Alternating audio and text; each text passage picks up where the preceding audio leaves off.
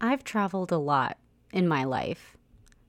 I grew up an Army brat. We moved to a new city, really a town every 2 to 3 years.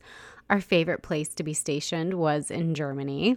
Even though my sister and I were young, I think I was about 5 when we moved there. My sister was 2, but we went to many castles and museums, and we had German babysitters. We moved back to the States, and we continued to travel a lot. My parents just loved to travel. My sister and I would spend every summer in Colorado with our extended family, and eventually in high school it became California. My parents moved to the South when I graduated from high school. A year later, I joined them. We did lots of day trips there. I was in college. I'm a huge fan of traveling. I love to be exposed to and immersed in different cultures and the history that each place has, whether it's here in the United States or abroad. With food restrictions, this can become quite tricky.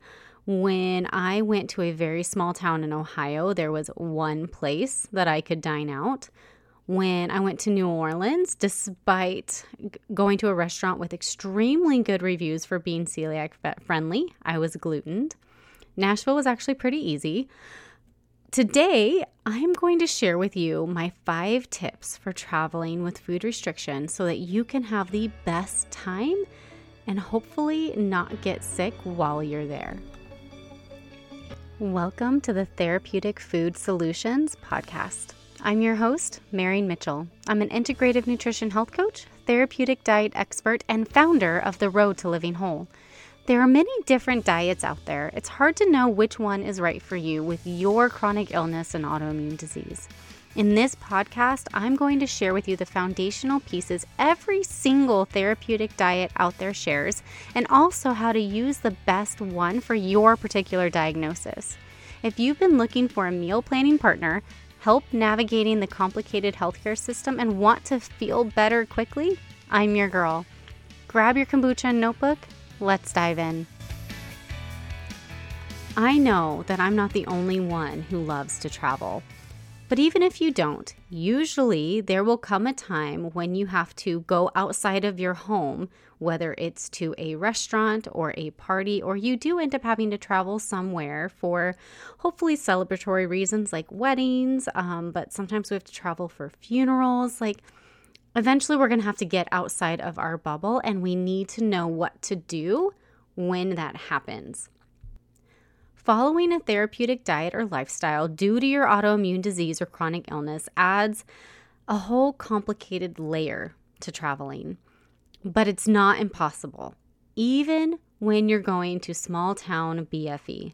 When the time comes, you deserve to feel good the entire trip and also not be stuck in the bathroom or in bed or starving. You should be enjoying yourself. Here are my 5 tips to help make sure that happens. So grab your notebook. Let's get started. Number 1, have copies of your can eat list printed and accessible.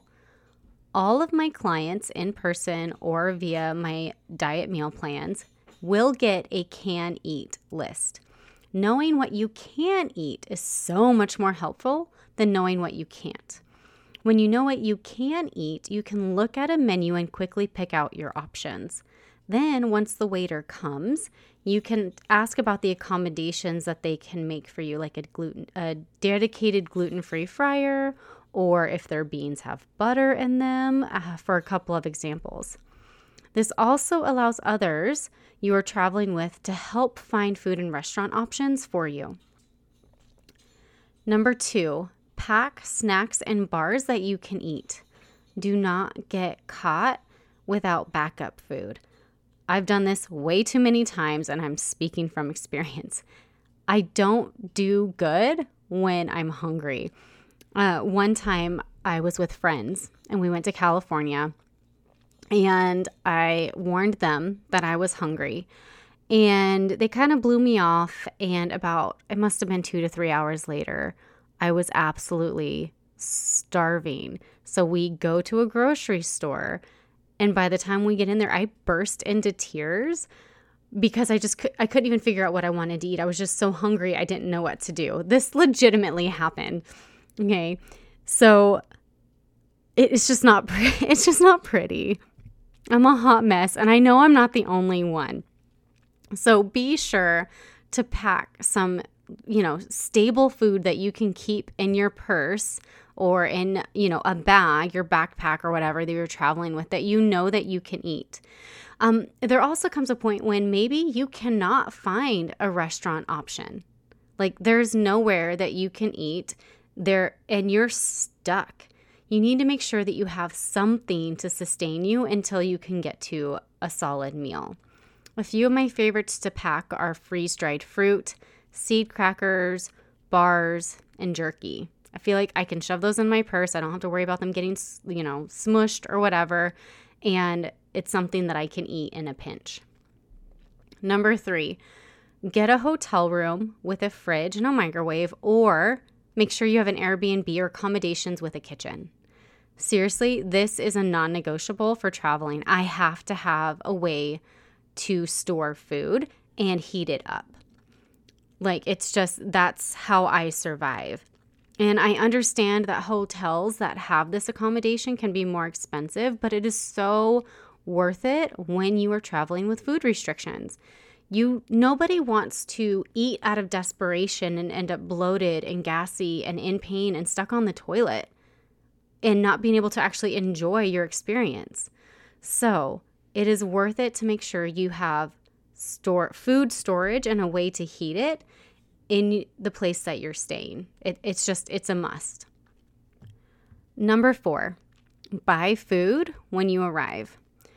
Going back to small town Ohio, when I knew that I wasn't going to have a lot of options, I made sure I found out where the grocery store was, and I actually looked for a health food store so that when I got there, I could stop there and stock up on food that I could eat before I got to my destination.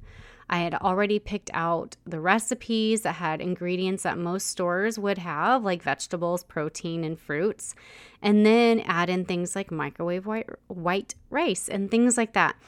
So I didn't have to stress about dining out because I could eat in the house that we were staying at. And then I was able to just enjoy the company and, plan events around meals, right? This strategy also saves a ton of money because eating out is really expensive, especially if you have to go with the gluten-free, dairy-free, soy-free options without cilantro and da-da-da-da, right? So,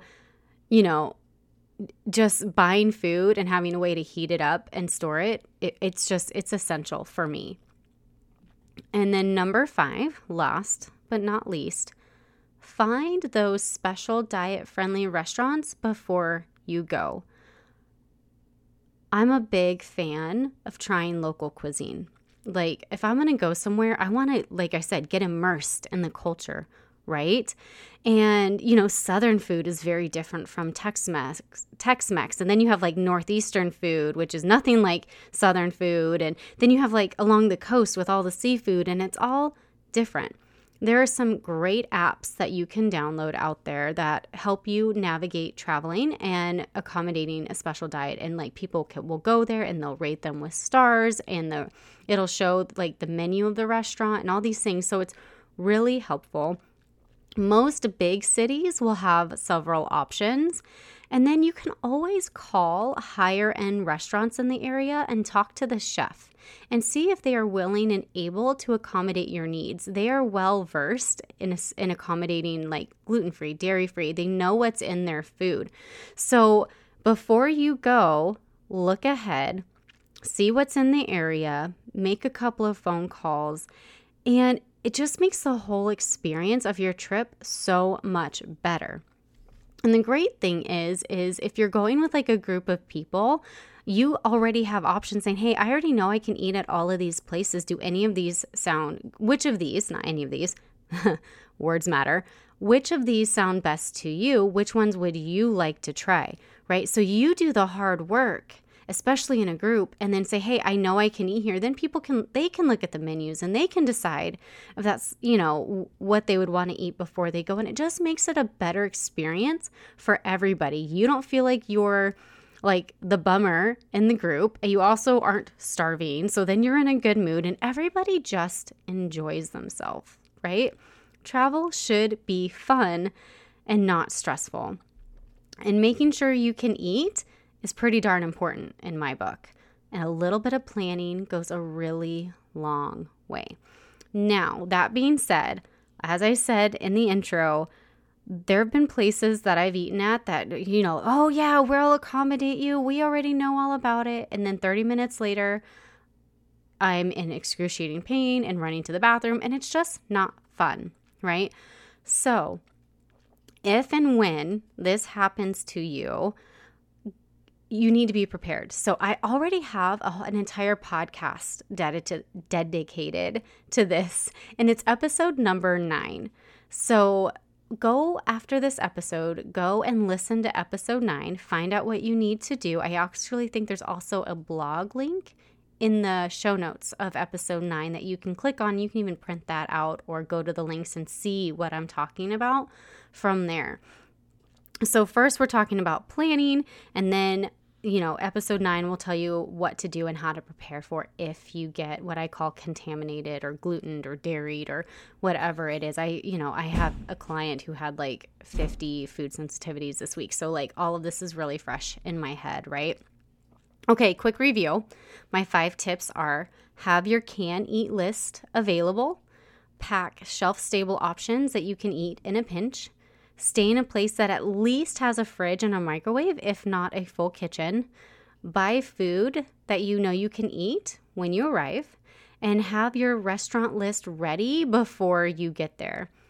You absolutely can travel and have a life outside of your home, even with dietary restrictions. A little bit of prep goes a long way to make your adventures carefree and fun, as they should be.